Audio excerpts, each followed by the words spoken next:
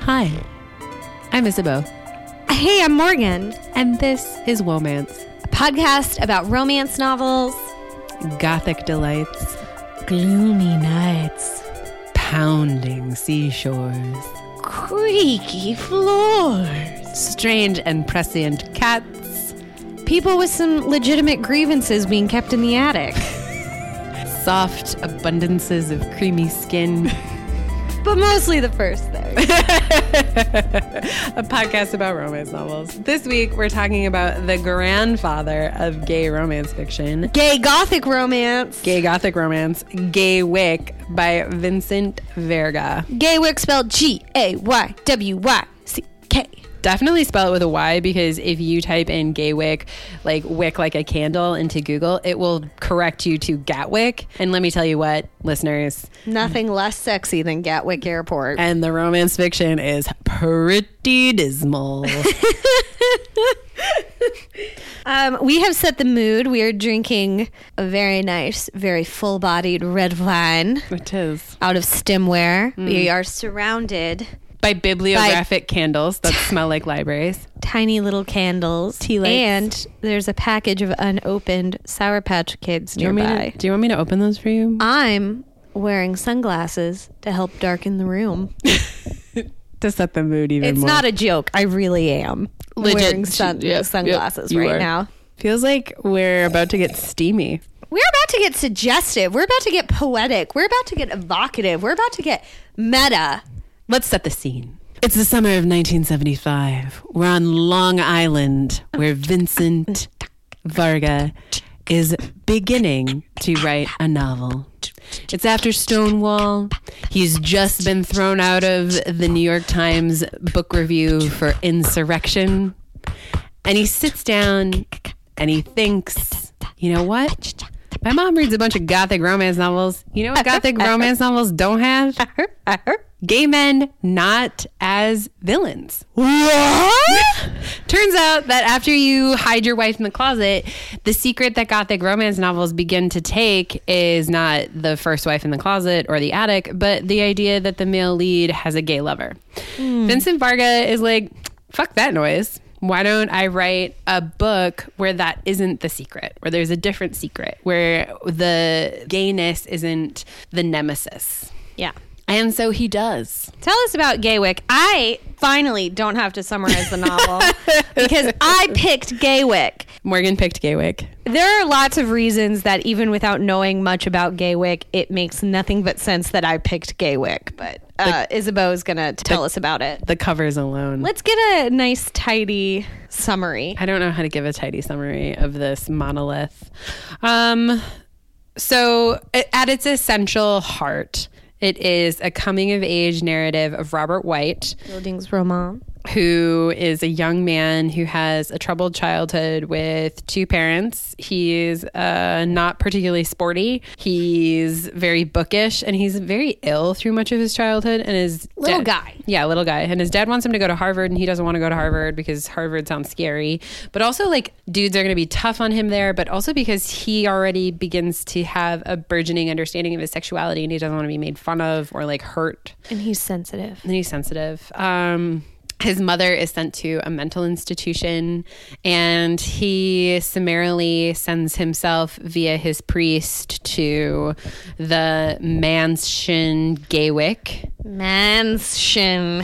I was going to say Put the mans and mansion. Gaywyck. Ayo. And he's sent there to work ostensibly as a librarian, because there are two libraries, one on the first floor and one on the third floor at opposite ends of the mansion from each other. And he's supposed to catalog them in a way that is identifiable. And he's not supposed to do it alphabetically, and he's not supposed to use the Dewey Decimal System. He's supposed to devise his own way of doing it, because there are very special manuscripts there. And the books are so tightly packed in their shelves, it's like Tetris in there. It's really hard to get them out. They didn't even know about Tetris. For sure. And so, like, it's pre-Tetris. The novel takes place in in 1899 is the year that we start. So he goes there and he meets Donna Gaylord, who owns Gaywick Mansion. And he has friends and he has subordinates and he has a cast of characters who live on this mansion in Long Island. And it gets really fucked up really fast. Like, our hero, Robert White, goes to the island and, like, pretty much loses his shit immediately. There's a fever dream and people are missing fingers. People are maybe missing other parts of themselves. But not really. There's a really scary mystery. There's a series of diaries. There's blackmail. There's mistaken identities. Like, what do you want in a book? Because fucking Gaywick has it. Is that enough of a synopsis? Yeah, it's a lot. It's so much, you guys. It's so much. I have no idea where to start with this book. Should we start with Vincent Varga, or should we start with Robert White, or should we start with Donna? Yeah, let's start with Robert. Robert's our narrator. Yes. It's told in first person. He's writing a memoir, essentially. From 1969. Of turn of the century. 1899. Uh-huh. When he's 18 in 1899, he's refused Harvard. His mother has just been sent away to an asylum, and he is going to Long Island to serve as this librarian, which we've discussed. Which his family priest has set up as a cool job for him. Father Howard. Father Howard, who turns out to be in a romantic relationship with his father. Yeah. One of the things that I noticed in the first 50% of the book was how absent women were in this book. So Robert's mom is sent to an asylum. He goes to New York. He meets up with a different priest who's like, yeah, you're going to have this amazing job with Donna Gaylord. And we meet Donna Gaylord, who is this extremely kind, tall, dark, Mr. Rochester type. He's very handsome. Extremely so. He's not that old. No, he's like 33. He's like almost half again as old as Robert is. Mm-hmm. But that's not different or weird about romance novels. So like that didn't, set any alarms for me, certainly. And he's also like he's softly charming. Like it's really clear that like he's shy and He's a gentle soul. He's a gentle soul, and he like cares deeply about the people that work for him. And like, so when we finally begin to meet the people that work for him, because he hires Robert basically on the spot, we meet a whole cast of the microphone. Fucking weirdos. Danvers is a former school teacher, missing 4 fingers. He's like rated as... He's a human roughly shirt. Yeah, he's like the pirate shirt from Seinfeld. Yeah. And he's basically explained to Robert as the sanest person on the island, which upon further 500 pages later is like a dubious claim at best. So that's Danvers. And like he has dinner with Danvers. Danvers is like, la, la, la, la, la, Shakespeare. Danvers is always quoting Shakespeare. And like Robert is always answering him back in The Tempest, where he's like, la, la, la, the fish king's wound can never be healed. And then Robert's like, because of his sadness. And then Danvers is like, you get me. Which gave me a little bit of PTSD having just exited a master's program. Oh, yeah. Danvers is definitely that guy in my MFA class. He found his way to Gaywick when he was hired as a tutor. There's another guy who was hired as a tutor, a music tutor. Keys. Isn't that a little on the nose? It's so on the nose. Also, Keyes is rated as crazy. Yeah, he has a split personality. His other personality is Beethoven / murderer. Like that's one of the things where like Donna tells Robert that Keyes is essentially harmless but mostly mad. Mm-hmm. And then he gets to Long Island and Danvers is like, he's essentially mad and 100% not harmless. He will probably murder you. And like our first interaction with Keyes, he doesn't recognize Robert as Robert. He recognizes him as this other person related to the family. And we don't know in that interaction who he's recognizing him. We'll find out later that it's Cormac, Donna's dead, air quotes, twin brother. Spoiler alert, air quotes. And he's like, sweet boy, dear boy, blah, blah, blah, blah, blah, endearment. And then for the rest of the novel, Keyes calls Robert dear. Roll call. Brian. My name is Brian. Do you want to say something about Brian? It's so strange. So, like, the book sets you up to believe that Cormac, the twin brother of Donna, the evil twin, cut off his penis And because then Brian didn't want to have sex with him. because Brian didn't want to have sex with him, wouldn't roll over for him, as it says in the book. Which is crazy. On a fishing trip together. And so Cormac supposedly cut off his penis, but it turns out he didn't. He just cut it. Like an over-seared sausage. Shrug. And that's like the it. That is the it. Also, like, he's somehow like been rendered mute by the experience, but he's not mute. And so for like the first third of the book, I 100% thought that not only had Cormac like dismembered Brian, but that he'd also like cut out his tongue. And I was like, Cormac is fucked up. I'm really glad that he died in this fire. Yeah. Roll call. The 18 beheaded bees. Oh God. Yeah. The queen bees. Cormac is fucked up, like 100%. Yeah. The way in which that we are introduced to Donna, who is the sole survivor of the Gaylord mansion. Wow, the he's Gaylord fucked name up. is also fucked up. But like his twin brother Cormac is only presented in terms of like malignancy and terror. And like everyone around him has been terrorized by Cormac. But some people were a little bit turned on by it. A lot of it turned on by it. A lot of it. And like there's so much to unpack in the first third. Do we want to talk about atmosphere? Do we want to talk about character development? Do we want to talk about plot? Like, where do you want to go with this? Like, we could go in literally any direction because Vincent Varga like left all the doors open. Yeah. There's also like a Cockney chef. Oh yeah. And then we have Mortimer and Goodbody. We have a, what's her name from Great Expectations? Hanging out in her wedding dress. Oh, fucking Mrs. Haversham. We got a Mrs. Haversham. Yeah. I want to talk about Goodbody and Mortimer for one quick second. We got Goodbody and Mortimer who are living in the city, but they come to visit regularly. They are Donna's two beast friends in the whole wide world. One is described as a Haitian prince. Mm-hmm. The other is the DA of New York. The DA of New York. In 1899. And they have this incredibly loving, supportive, beautiful relationship of one another, of each, like the way in which they support Donna, the way in which they support Donna's family, the way in which they like care about others is just like so wonderful. Yeah. And they're like the only two characters who are like that. I found Robert like a little bit insufferable. Why was he insufferable? He tends to be like, oh, I'm so hippie. Like he's a real, like, God, would you want to hang out with him? No, I wouldn't have wanted to hang out with Robert. Sid. You know why I don't want to hang out with Robert? Why? Because he reminds me of fucking Pip in Great Expectations. He's so Pip. Yeah, I'm like...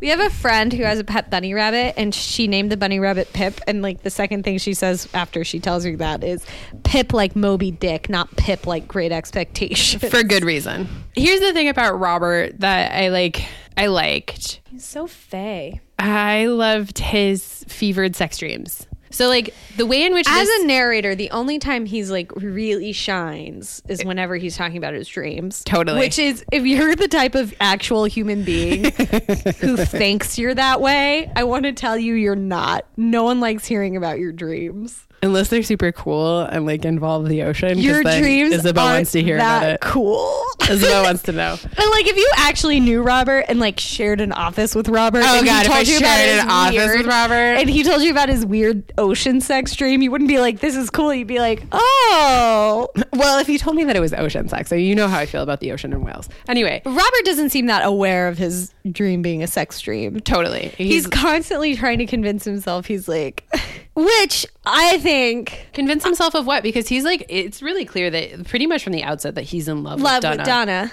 But I think he's kind of doing something that perhaps if you're not interested in acknowledging your attraction to someone, you do, which is like, God, he really gets me. He's like a super good friend. I had this dream where he came out of the ocean naked, and then I was naked, and then we were the ocean, and then we were pounding each other. Waves pounding into each other. And he was like, he's such a good friend. He gets me. He's basically my brother. Oh no! That's almost a little too on the nose for this book. Spoiler alert. Oh God. So this book is like, why did the incest stuff happen? I think why did it happen? I don't know. I can't speak to that. Like, I'm not Vincent Varga. Wow. But what I think, what what do I think about incest in this? I don't know. I don't even know if I want to say that it's like God, working. I hope you only have one thought about incest. I have lots of thoughts about incest. I've been watching Game of Thrones as long as anybody. But Bad though, right? Like you're gonna say it's bad? Like you're not gonna be like, I'm down with it. Oh, like in terms of like hemophilia? Yeah, it's bad genetically.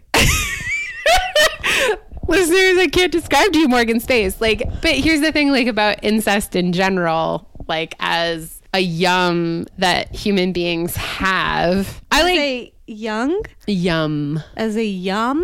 Yeah, people have like incest fantasies. Yeah. And like, cool, do that. But like usually in texts of this length, of this volume, of this like sort of like wretched tension, like in so many ways this book is like Frankenstein or Jane Eyre or Wuthering Heights. Like this book is just like punishing in its atmospheric qualities, and like usually incest is working in like a symbolic way in those texts. I'm not sure that incest is working symbolically here. No, it's literally incest all the time though. It's like wall-to-wall incest. And like I don't know what to do with that. Like I don't know how to read that other than as literal for the text itself. But because right. So like I don't know. Like Vincent Varga described this as a song of hope, as this is a novel of song of hope for the gay community before the AIDS epidemic. And like I don't know how to read this as a song of hope with so much GD incest. Yeah. I like don't know what to do. And like systematic abuse. So they start off systematic abuse. Yeah. Yeah. They have this terrible nanny who is obsessed with them pooping and beats them. And Cormac is seen as the hero because he is able to resist, although that leads to him being even more abused. And then they get this like super nice nanny. Here, okay, let's like we even have to go further back, right? Because like their mother is this beautiful ingenue whose dreams of being in the opera are frustrated. She meets their father at the opera and he's like, I'll give you everything that you ever wanted. And she's like, the only thing I ever wanted was to really be in the arts. Like I don't want to have kids. I don't want anything like that. And then she falls pregnant, like pretty much immediately. And they get married and then she gets pregnant. Yeah. And she goes into a motherfucking stupor. Like she shuts herself away. She won't see anyone. She's postpartum angry. depression. But it's like prepartum. Like she is pregnant. She didn't want to have a baby. Yeah. And she like she's super pregnant because she's got twins. But she doesn't know that she has twins. So then like that's a whole thing. And she like loses her mind about being pregnant and like about the future that she now has to face as a mother. And all of that felt like, I don't know, typically gothic or like kind of new and fascinating in a way about like women's bodies and like the alienation of reproduction. Like cool. I was there for that. The alienation of reproduction, yes. And then she I go underlining by repeating. And then she has the first baby and like the birth of it nearly kills her. And then the doctor screams 10 minutes after she's delivered one, I see another head. It's not the afterbirth. It's not the afterbirth. There's another one. And so she delivers two. And Cormac is 5 pounds, however many ounces. And Donna is 3 pounds, however many ounces. And she has this thing that she says immediately in that moment of, how could you bully your baby brother in the womb? Yeah. And everyone's like, oh, that's super normal for twins. Like you can't hold it against anybody. And like, it's not indicative of who they are as people. Except it is. Except it is. And also in real life, if you start dating someone who's a twin, ask who was heavier. Ask who was heavier. Ask who kicked the other one more. And see if it doesn't align exactly with their personalities today. You know, my brother has a fear of identical twins. They freak him out. That's so weird. One of my very favorite people in the whole world had a set of twins, and they are the best. They came out of the womb just like 22 minutes apart. You don't have to convince me. And they put them in the same crib because they were so sad without each other, and they immediately started holding hands. That closeness kind of freaks me out, though. Like, I love it. Do you ever see a feeling and you're like, there's no way I'll comprehend that? I look at like twins and their closeness and I'm like, wow, that's a relationship I will not understand. I look at women who have sisters and I'm like, there's no way I'll get it. Yeah, like I just think like I'm always resentful of people who are like, she's like my sister. I'm like, no, she's not. That's a special thing. That's its own thing. I don't agree with that. Or people who are like, he's like a brother to me. I'm like, probably not, though. People have known each other for like 5 years. Well, here's the thing. Are you joking? That is not like your sister. That is not like your brother. See, like, here's the difference about like families, and I think this relates back to the book in this way. Like, about, yeah, we're fine. We're still on track. We're still on track about like relation, right? Because like there's this idea about how one builds family or builds love. Because you say this thing, like, I resent the idea that like you could have familial feelings about a person that isn't a family member. And I'm like, I don't resent the fact that you would have those feelings. I resent the fact that you're trying to like attach the name to that feeling. Like, why can't you just say like, they're my really good friend? Like, why do you have to, like, it's not the same. Because it doesn't feel deep enough. And like, I think... Yeah, that's why I'm mad at it. Good friend doesn't feel deep enough. Something like... Good friend doesn't feel complicated enough. Sure. That's another really good way of describing it. And like, I think part of the thing about having a long-standing, close, intimate friendship with someone who knows your narrative and your history and all of the major players is that you are a more than friend at that point. Like, friends can like really walk in and out, and like, you know, you can pick it up or drop it with whatever. Yeah. But like an intimate friend that you really can't pick up or drop or like maneuver out of, like, because they're actually essentially part of your narrative, that does feel deeper than good friend. It feels something more like family. And also for those of us who have like family members that are like complicated or no longer in the picture, like, I don't, you know, without being too personal about it, I'm like, I don't have like super good feelings about, you know, some of my family members, but I have like really good feelings about some of my friends that have really taken over for family members. And like, I think that's what's complicated about relationality. Yeah, I think that's complicated about relationality, but I don't think, like, I almost think it's an oversimplification of the human experience to say, if you feel like a super close friend, then you're like a relative. Like, why can't that just be its own thing? I think it's a failure of language. Like, in English, we don't have it's a fail. Yeah, we don't have an intermediary between super good friend and like brother. And here, let's take it back to the incest. Yeah, you're friends with a member of the gender you're sexually attracted to. Yeah. Not to be all when Harry met Sally about it. Yeah. But that's different than them being like your brother. Yeah. It's always going to be different. I mean, I would love to say that it's different. Like, you don't want to fuck your brother, but in this book, like, you want to fuck your brother. Yeah. So then, like, this really fixes and confounds when Harry met Sally. So it's such a good example of that. You're so correct in that. Like, men and women can't be friends. People who have sexual feelings about each other can't be friends, but also can be friends, but also can't, because they're also like relationally related, like via like fucking chromosomes. It's complicated. Incest isn't complicated. Well, actually, hold on. It is. Have you heard of genetic sexual attraction, GSA? Yes. People who... I read about it on Jezebel. Yeah. People who are... And there was recently a pretty public court case about it. Mm-hmm. People who are... genetically sexually attracted. Well, okay. So, like, the example that's always given is a baby is given up for adoption, lives its life with another family, comes into sexual maturity without ever knowing the family, and then meets the family, and there is an immediate... instinctual attraction that is understood as sexual by because the people involved. For instance, a parent and child or a sibling. Right, because they can't understand it as sexual, or they can't understand it as non-sexual because they don't understand that they're family. Yeah, they don't understand them as family, but there's like something about the fact that whenever you're genetically connected to someone, you have this kind of bond or tether. Recognition, this biological affect, perhaps. Yeah. That you understand the nuances and the shades of the intensity without interpreting it as sexual. But if you come into sexual maturity without having that tether from childhood and that ingrained sensibility from childhood, then also that ingrained sense of taboo construed. Well, you still have the sense of taboo, but you just don't, like, you know it's wrong, but you still feel that desire. Yeah, and like in so many ways, this for nearness. I guess. Yeah. I mean, once again, it's a feeling that I see and I read about on Jezebel, and I know I just don't have it, you know? I don't understand that feeling. I don't understand what it's like to have a sister. I don't understand what it's like to have a twin. I don't understand what it's like to have a sibling who was in high school with me even. Like, it just seems like human experience is so varied. I mean, this has really gone off the rails. But it just seems like human experience is so varied. Like, twins really symbolize this for me. That it's like, sometimes I just feel like even the affective world is way too big to understand. Like, there are feelings out there that I'm like, I will never get.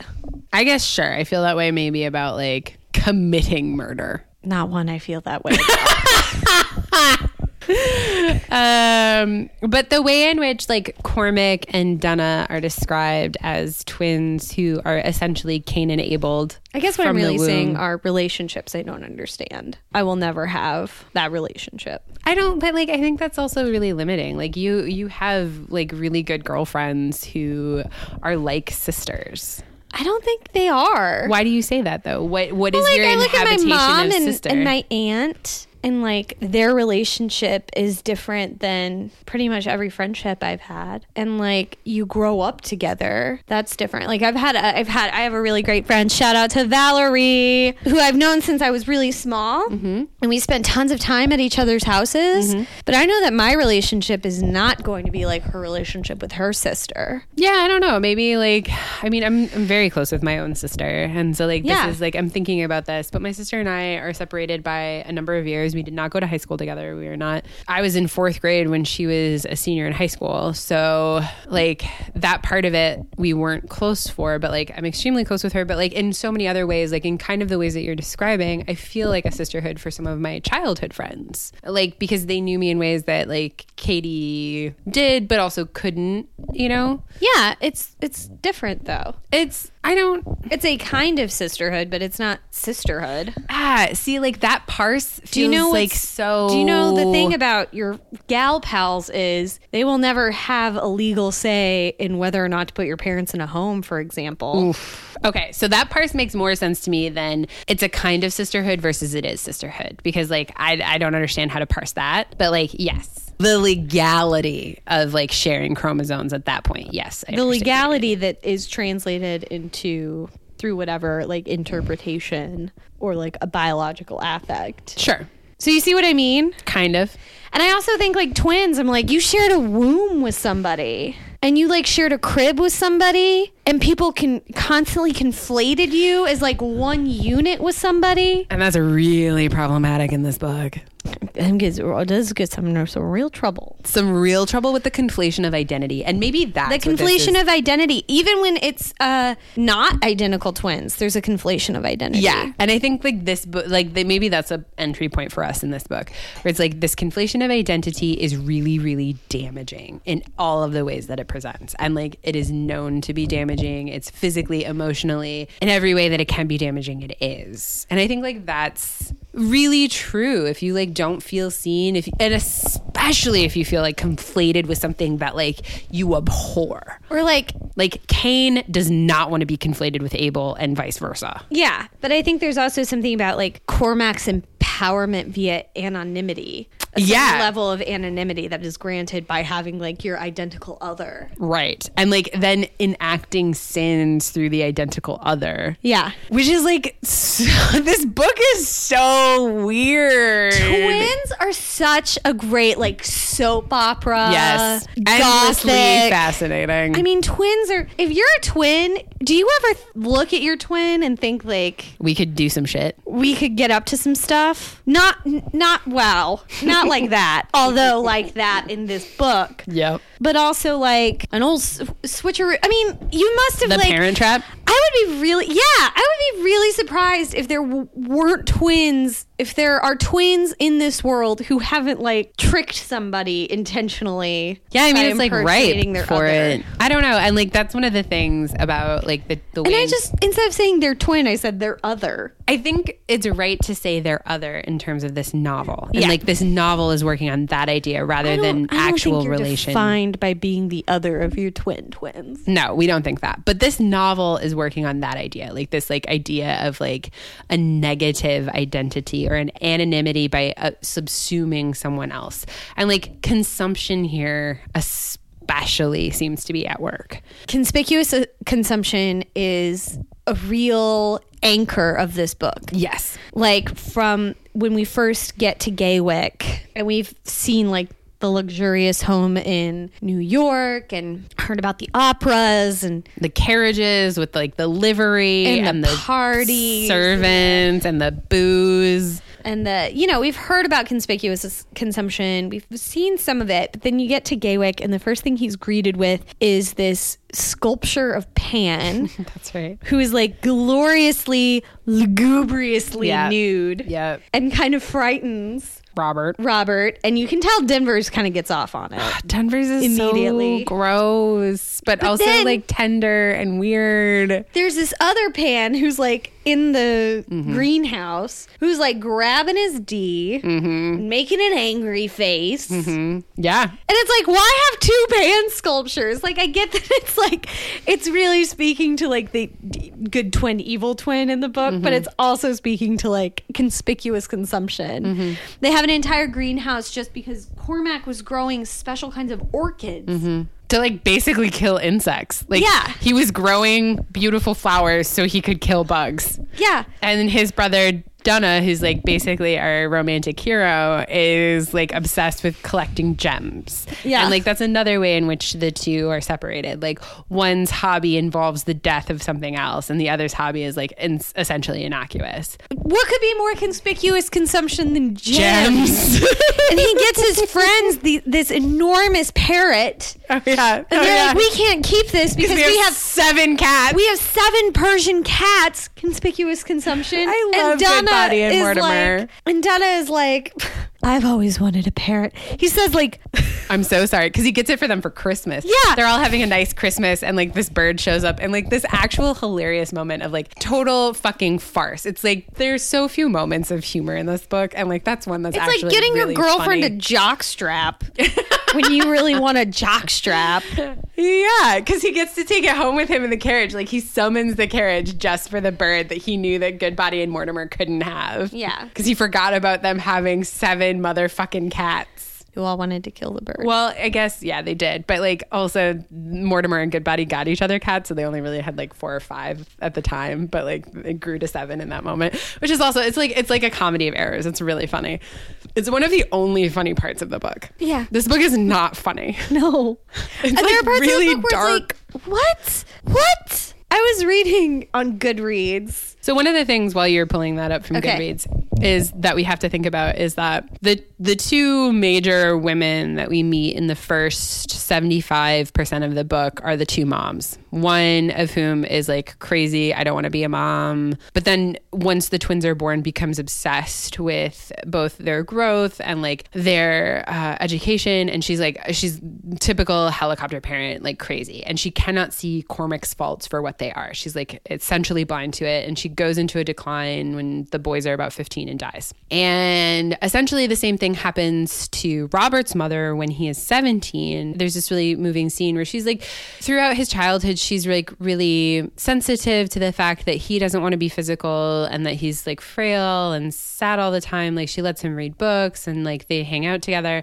And like there's this moment when he's 17 where she's just at the dining table weeping silently with her like head bowed and just like cannot breathe, sobbing. And he leaves her there. And then his dad comes back from work and sees her like that, where she's still weeping like 12 hours later, and like storms into his room and is like, how could you leave your mother like this? Why didn't you come and get me? And he's like, I don't know. I thought it'd resolve on its own.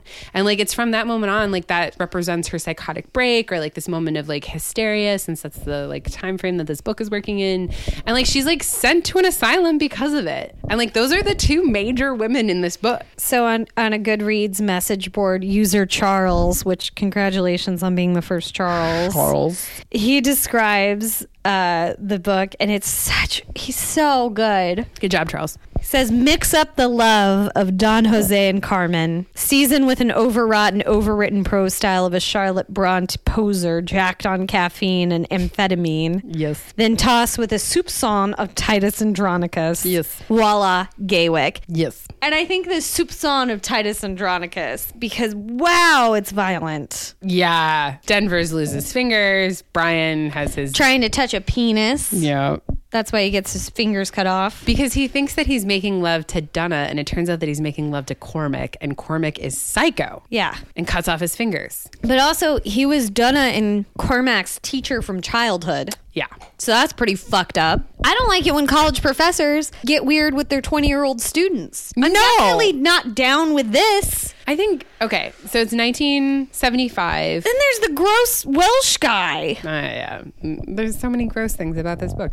So it's 1975 when this book is written. Godfather Part 2 has just won the Academy Award for Best Picture. And Vincent Varga spends the next 5 years trying to get this fucking tome published.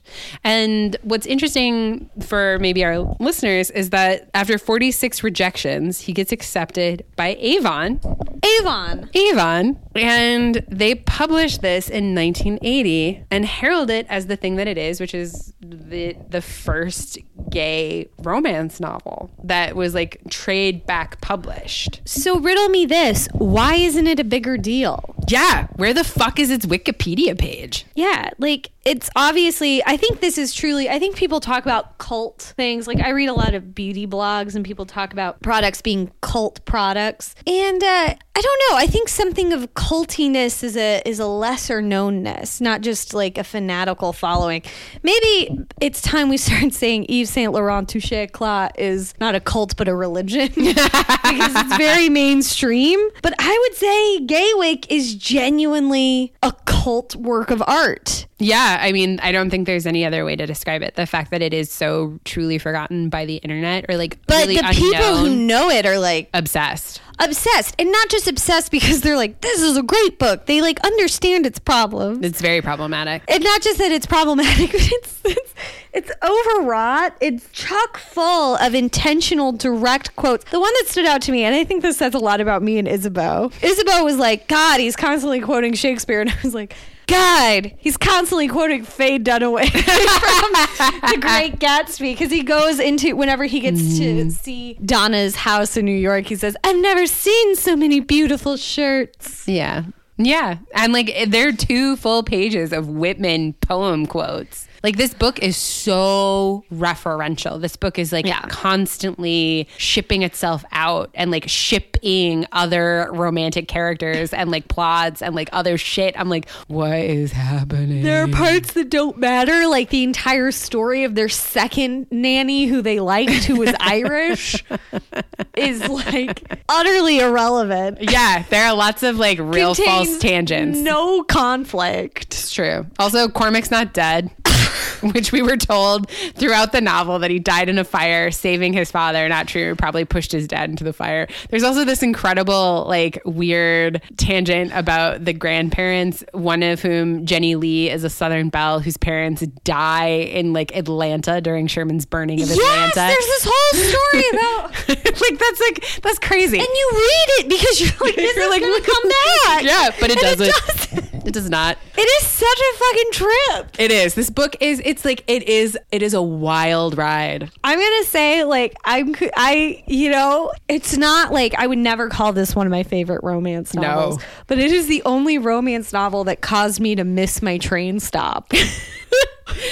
Because when it gets going, whoo, you just can't get off. Like that's its thing. Like you roll immediately from a fevered sex dream about like your body becoming waves and pounding into one another to the idea that someone has been in your room and left you a blood orchid to Christmas with Goodbody and Mortimer, a Haitian prince who has like is yelling in the hallway to Goodbody that you're in love with Donna, and you're like, I am in love with Donna and I'm not afraid to admit it, but Donna doesn't know. I'm so hippie. I knew that I'm in love with Donna.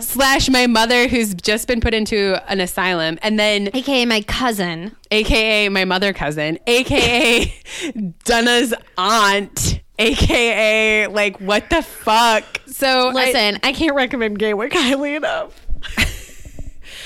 Here's why I am not surprised I recommended it. I wanted something gothic. Gang, I love gothic. I love gothic. And you can tell when you're reading this book that the author is real wet for Daphne du Maurier. Mm-hmm. And it is and Heathcliff. Yeah, and it is a very gothic novel. Yep. But it's also like super, it's kind of campy. Yeah, they're winging buttresses. There's also like a real, I don't know. Constantly name dropping artists. All and Cézanne, works. Manet, Monet.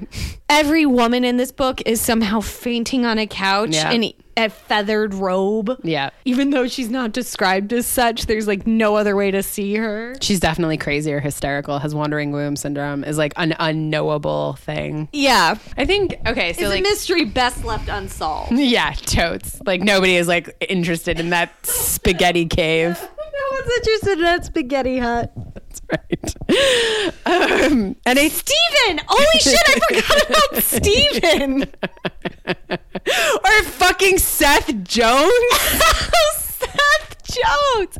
Oh, The 13-year-old blackmailer who can't read / can read, and that's how he's blackmailing everyone. Terrible teeth and terrible skin. It's and really Denvers and mean. Keys are like very in love with him. Because he's young is the thing. And he's like mean. But you kind of get the impression that he's like a real hustler type. You Yeah, know? totally. He's like a gambler, but like a bad kind of No, like gambler. a hustler, like a young male prostitute hustler. Yeah, but also like a card shark because he's using their sexuality against them all the time. Yeah, like a hustler. Yeah, but like Sawyer from Lost. He's like an unlikable. Disgusting, tooth. I don't bearded. think he's like Sawyer from Lost. But like he's hustling them, he's blackmailing them, he's using their sexuality against them. He's like impersonating Cormac at points with his like weird fucking body horror. Yeah, his body horror is something we haven't even broached. I think we've talked a little bit about We've it. nodded towards the fact that there's legitimately a scene where the narrator looks upon a mutilated penis and goes, "Oh, is that so bad?" I thought it was totally off. I thought it was totally off, but it's like still there. And then he's like, "Does it still work?" And the guy's like, "Doctors tell me it does." And then we find out in the epilogue that it does, and he has 3 children with Margaret. Yeah, but it's like, homeboy, how do you not know? He was really. What are you like? Doctors are tell me it does, but I've somehow managed to never have an erection. He's too regardless of intent. He's too afraid. He's never even woken up with morning wood. Because So he's so how could afraid. he know? He's so afraid. Brought his penis.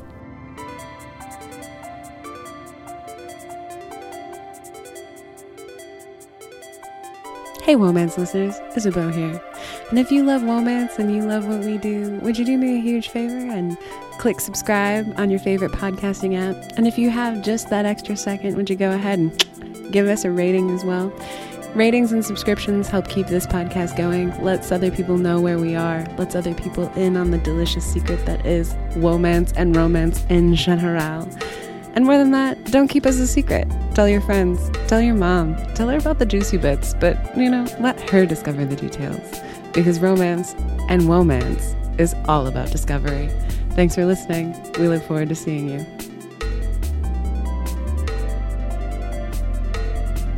Body horror. Everything's beheaded. Tulips are beheaded. Bumblebees are beheaded. The cat goes missing, and I was like, oh shit, and then the cat's fine. Although the cat hisses at people and you think they're ghosts, but then they're real because they scream when the cat scratches them. The cat feels supernatural at points, but is also incredibly corporeal. And Paintings move. painting all the time. There's this painting of twins that shows up and then is moved and then shows back up. The way in which the wife in the attic trope of Jane Eyre is working in this is Not even the thing is, whenever you watch a gothic movie, the cat will hiss at nothing. Yeah. And the paintings will move. And Yeah. it's subtle when you see it in a movie. But Gaywick in a is not novel, subtle. It is not subtle. Also, Gaywick is supremely unsubtle. Because you have to explicitly state the painting painting was moved. Yeah. Like, you can't leave it to the audience to realize the painting showed up by looking at it. Yeah, or that there's nothing there that the cat's hissing at. Or that Robert, like, doesn't... There's this whole thing, too, with, like, the camera and, like, the weird plates and then, like, developing the film. And then, like, he's like, I've been talking with this female ghost who looks exactly like me / isn't me / kind of looks like my mom, but, like, haggard and terrible. Yeah. And he's like, she's not real. She's totally a figment of my fevered sexuality because I can't have Dunna. And then... Which, what a weird conclusion to draw about yourself. Right. Like, Robert has a really low opinion of himself.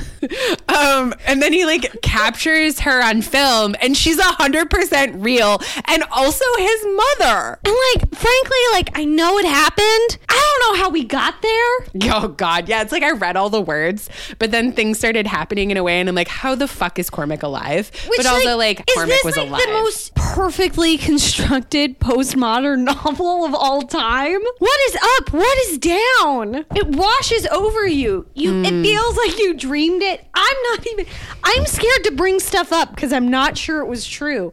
Like, did their dad have sex with them? Maybe. Who knows? He was, like, definitely having sex with Denver's, and, like, that's Steven. And Steven. So, like, that's also another question. Because, like, what do we know about Steven? Like, nothing.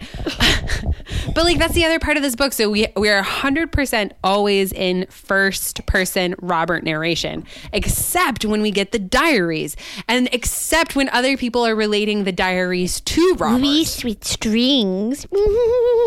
That's what I remember of the diary. We switched rings, but also, like, I hope he doesn't punish S, or I hope I don't mind being dad as long as Cormac isn't S, or he said that he would punish D, and I'm like, who's D? Is D Dunna? Is D Denver's? Is D no one? Like, and okay. Here's one thing that I do want to say. So the diaries are told almost exclusively in all capital letters. Mm-hmm. Harry Potter in book 5 is almost exclusively in all capital letters when he's angry. And every time I encountered a diary entry, I read it in angry Harry Potter teen voice. Do it. Show us. I'm Harry Potter. I'm so important. I hope he doesn't punish D. That's how I read the diary. I'm the chosen one. Very good. Thank you.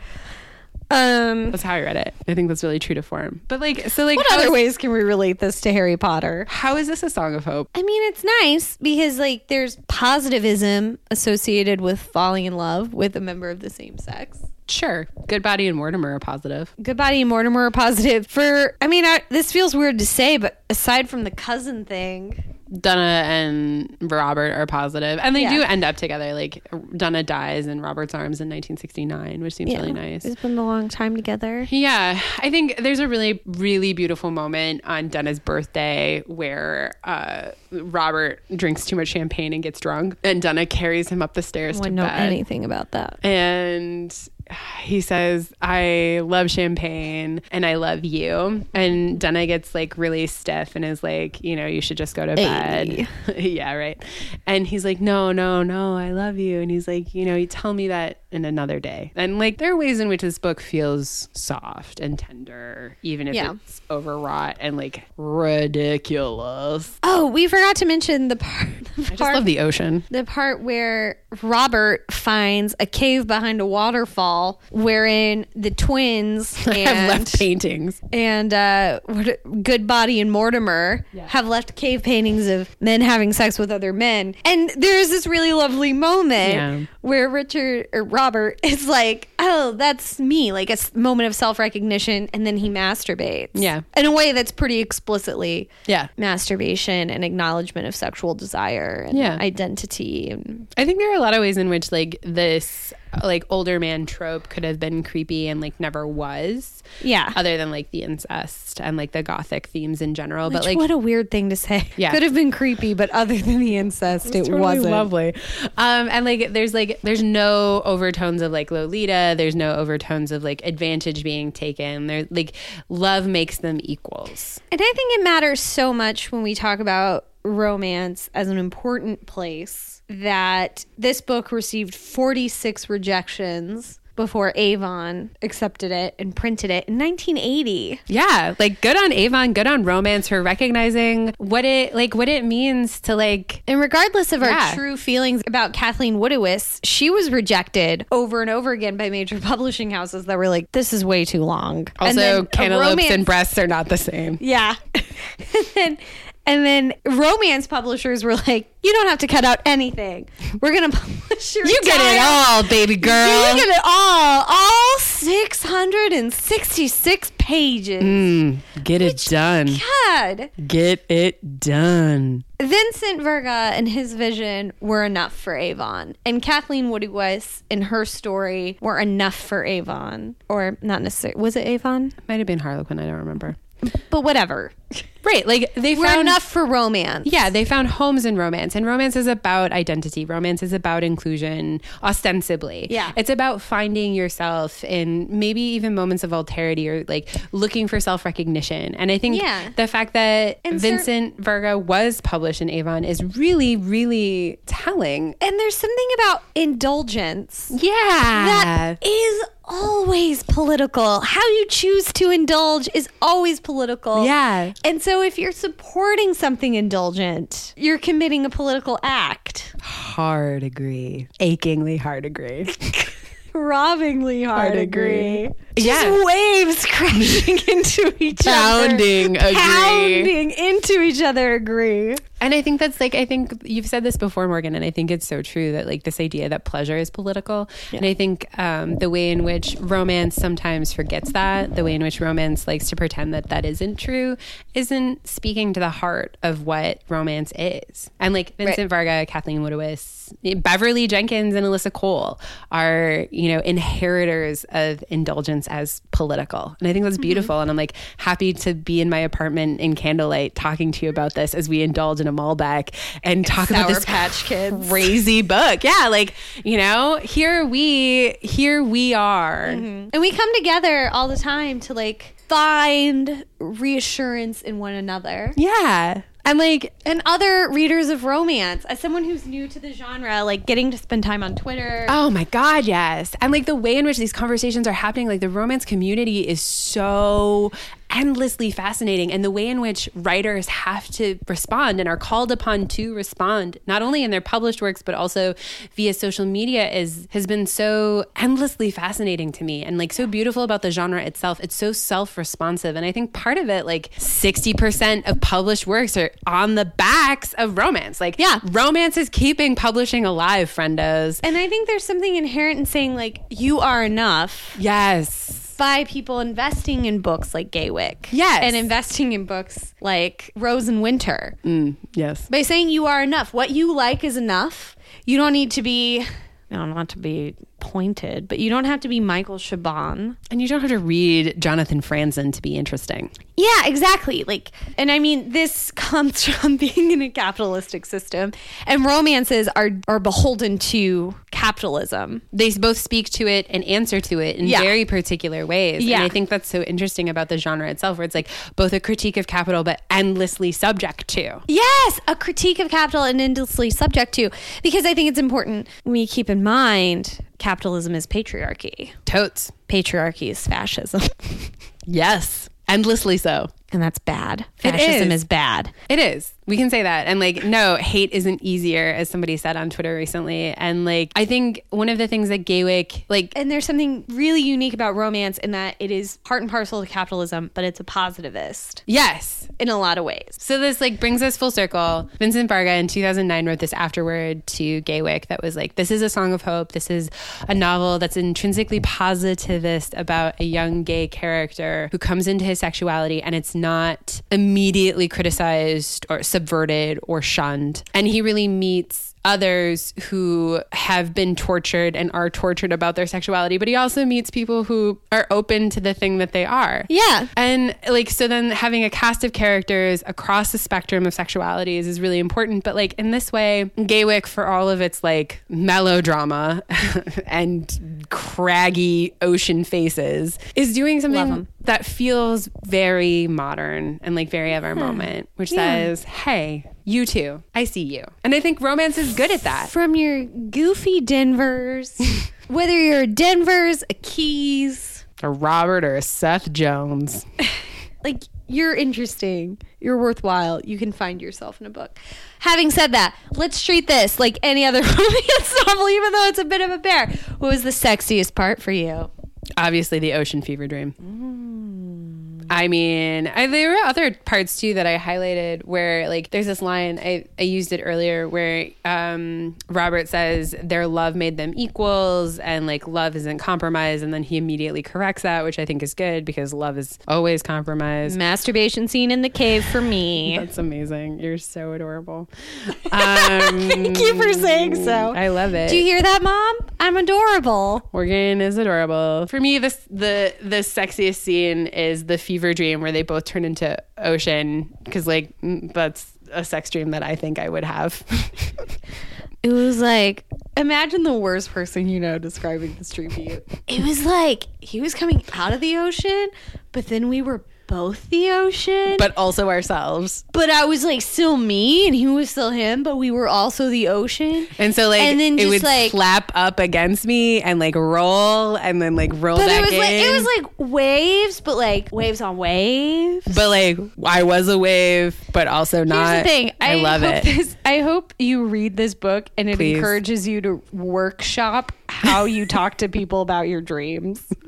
Or your sex. Because I'm totally tired of hearing people do a bad job of describe their dreams to me. Also, I'm tired of hearing people describe their sex badly. Isabel is only interested in sex when it's a reverse birth penis situation. That is not true. I'm interested in all sorts of other sexes. Okay, what's the weirdest part for you?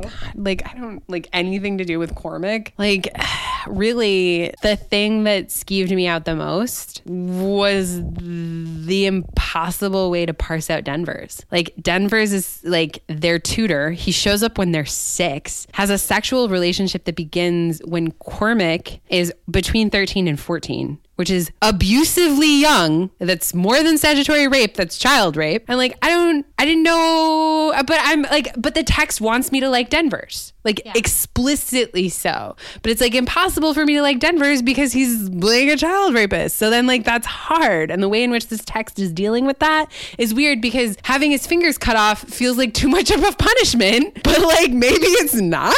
I didn't think it was too much of a punishment. I just, like, I don't know. Denver's was the hardest part for me to parse out because, like, the text wanted me to do something that I was unprepared to do, which was like him. So, as ever, I go second and I'm left with, like, a weird part that makes me seem like a weirdo. But since you pointed out Denver's, I want to say I didn't find Donna all that likable. I didn't understand why everyone was so into him. He's, like, aloof. Yes. You know, if people like him just because he's beautiful, that's fine. But you don't have to constantly be like, he's so nice. Because nice people are good at giving gifts. That's true. They don't give people parrots who already have, like, a bunch of cats. Yeah, and, like, nice people are, like, conscientious of what's going on in their homes and don't, like, force Seth Jones. Oh, yeah. Nice people burn diaries when they say that they will and don't leave them around for Seth Jones to blackmail the entire household with. Yeah, and, like, I just don't buy that he's even that interesting.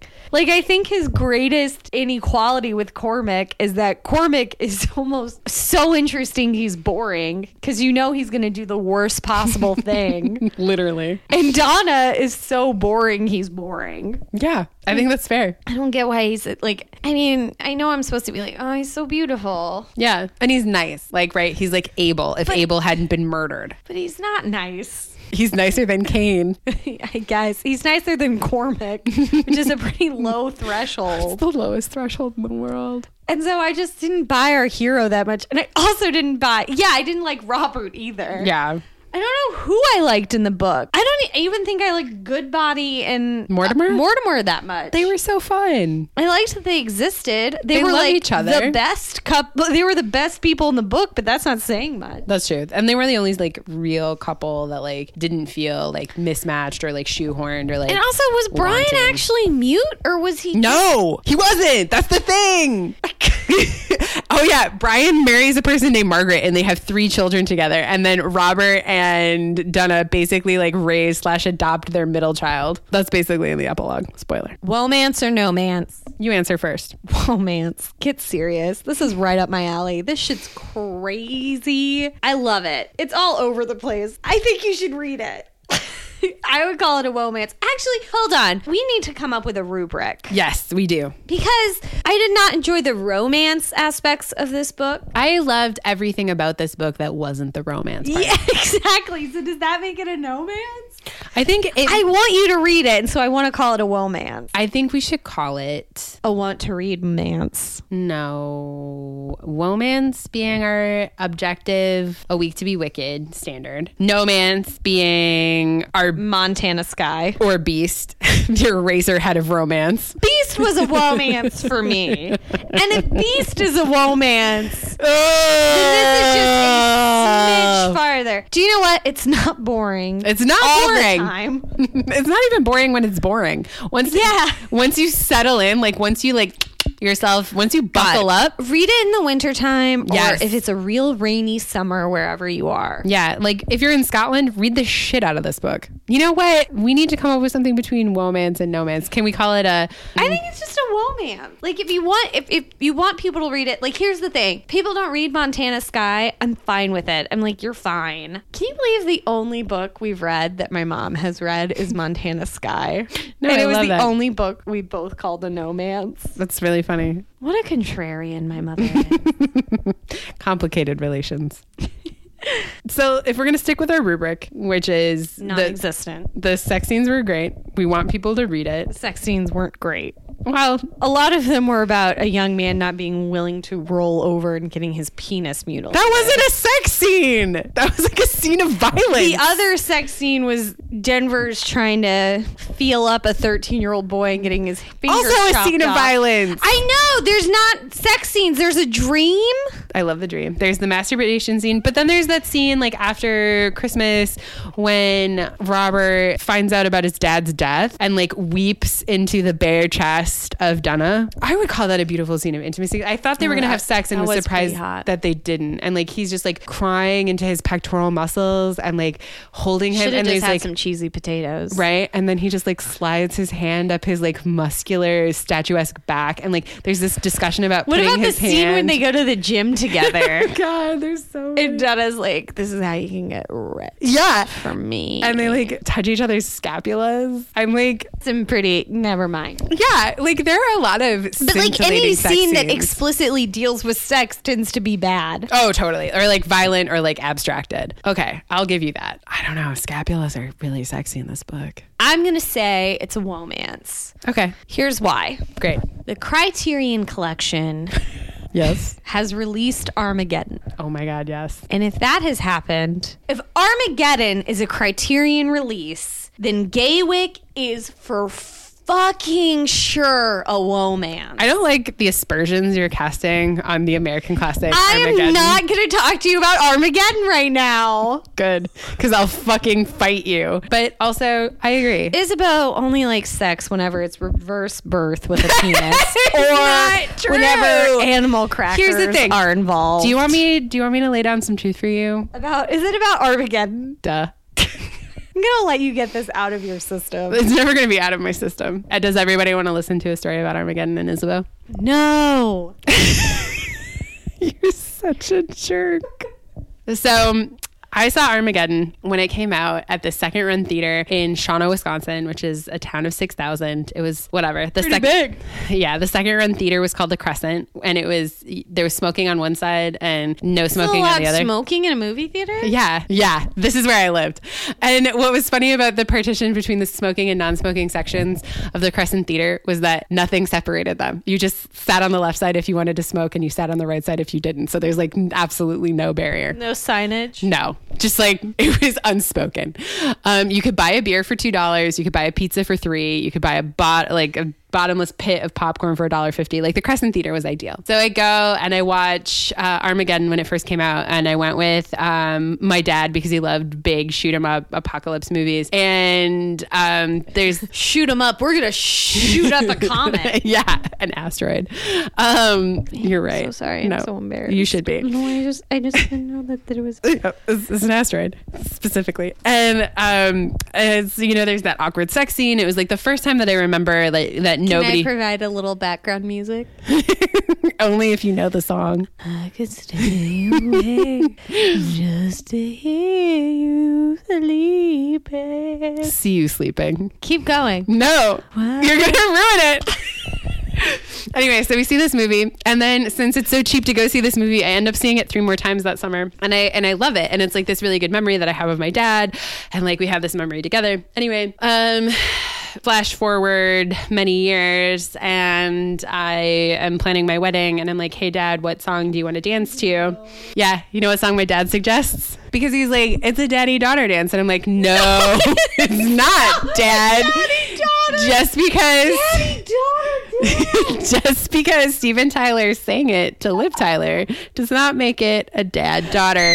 I shut my dad down so hard. And then like I thought about it, and like we were gonna dance to Glenn Miller's Moonlight Serenade, which is just a beautiful instrumental piece. And I thought about it because I'm like, oh, dad, you're such a cheese ball, and like I get why you think this thing. And so I concoct a plan where it's gonna be both classy and cheese ball, which is pretty much the line I want to ride in my life forever. Was it Butterfly Kisses? No, fuck you. It's never that song. So we begin Butterfly Kisses. after bedtime prayer. Sticking little Flowers all up in her hair. Anyway, so Moonlight Serenade begins, and Dad and I are dancing at my wedding. And I told the DJ that about 38 seconds through the first part that we would have to switch to Don't Wanna Miss a Thing by Aerosmith. And it was like the gift that I gave my dad. So like it was a total surprise. Did he cry? He cried like a baby. And first, like, so we're dancing, and then like the music switches, and he looks at me and he's like, oh shit, like something terrible has just happened, and like I have to keep my cool because like this is like a thing, and there are all these people here. And then like the first strains of Steven Tyler's singing comes through, and he looks at me and he just bursts into tears. I could stay awake just to see you sleeping. That's why he thought it was a daddy-daughter dance, because dads watch their kids sleeping. kids sleep. Yeah. And so like While you're far away dreaming. Anyway. Wonder if it's me you'll see. Yeah. So I kiss your eyes. That's another daddy-daughter and thing. thank God we're together. Yeah. Yeah, it is pretty. Yeah. And it's like it's the Sorry, I've done such a big impression of your precious memory. And like what's special about that, it's the first song that Aerosmith didn't write for themselves. It was the first number 1 that they had. Every other song that they had was number 2 on the Billboard charts. You mean that they wrote for a soundtrack? No, Aerosmith wrote all their own music. This is the first song that was written for them by someone else. Oh, they didn't write it? They didn't write it. That explains a lot. Yeah, it does explain a lot. Because they're really great songwriters. Living la la vida. Living it when I'm going down. Yeah. So like there's a lot to it. And like that moment in particular where I was like, you know what? Cheese ball, daddy-o. You want this? I get why you want it. You cheese ball. Let's do it. That's a very sweet story, and I really shit all over it, and I feel terrible. Armageddon's an American classic. Joss Whedon wrote the screenplay. I mean, J.J. Abrams. Here we go. That's what I meant. You want to know how good J.J. Abrams was structurally? Watch Felicity. Oh my God. Because listeners, there is watch Felicity. A knot he cannot undo narratively. Hard. Throbbing agree. Impossible swelling agree. Anyway, don't shit on Armageddon. It's the best movie ever. Well, probably not.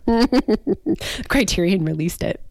The important thing is that Criterion does not release movies because they're cool or art house. They release movies because they're interesting. And if you've ever taken a film class and you've had a film professor describe a movie as interesting, don't think you know what that means. And I say that goes for Gaywick. I think Gaywick is super interesting, and that's why it's a romance. It's a romance. And you know what? It's a romance for all the reasons that we love romance. Like, it's an outcast. More people should write about it. I encourage someone to take it upon themselves to write a Wikipedia page for this. I encourage someone to contact Vincent Varga. I don't know how to do that. I don't know how to make a Wikipedia page. Somebody can do it. Somebody, Yeah, but one of you probably does. Isabel, that was such a nice story about your dad. You love it. I feel like such a dick. It's okay. I love you. I also understand. Anyway, listeners, we encourage you to loosen your stays. But not your principles. Until next time. Mwah. Mwah.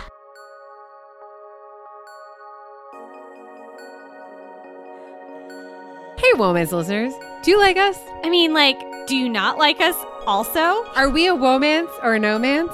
Tell us. Either way, the best way to tell us if we're a womance or a no-mance is the same means, which is to rate us 5 stars on iTunes and subscribe to our podcast. Please subscribe. Either way, we want to know what you're thinking. We are as responsive as the genre itself. If you leave a bad comment, we might contact you. Personally, at your home address. Tell us what you think. We're real curious. I want to know, please subscribe and rate us 5 stars. That's the best way for other people to discover us. You drunkenly telling them at the bar is super great as well, but it's a lot more effective if you subscribe and rate us 5 stars. We are 100% Quinn curious. 5-star curious. 5 stars. How many stars? 1, 2, 3, 4, 5!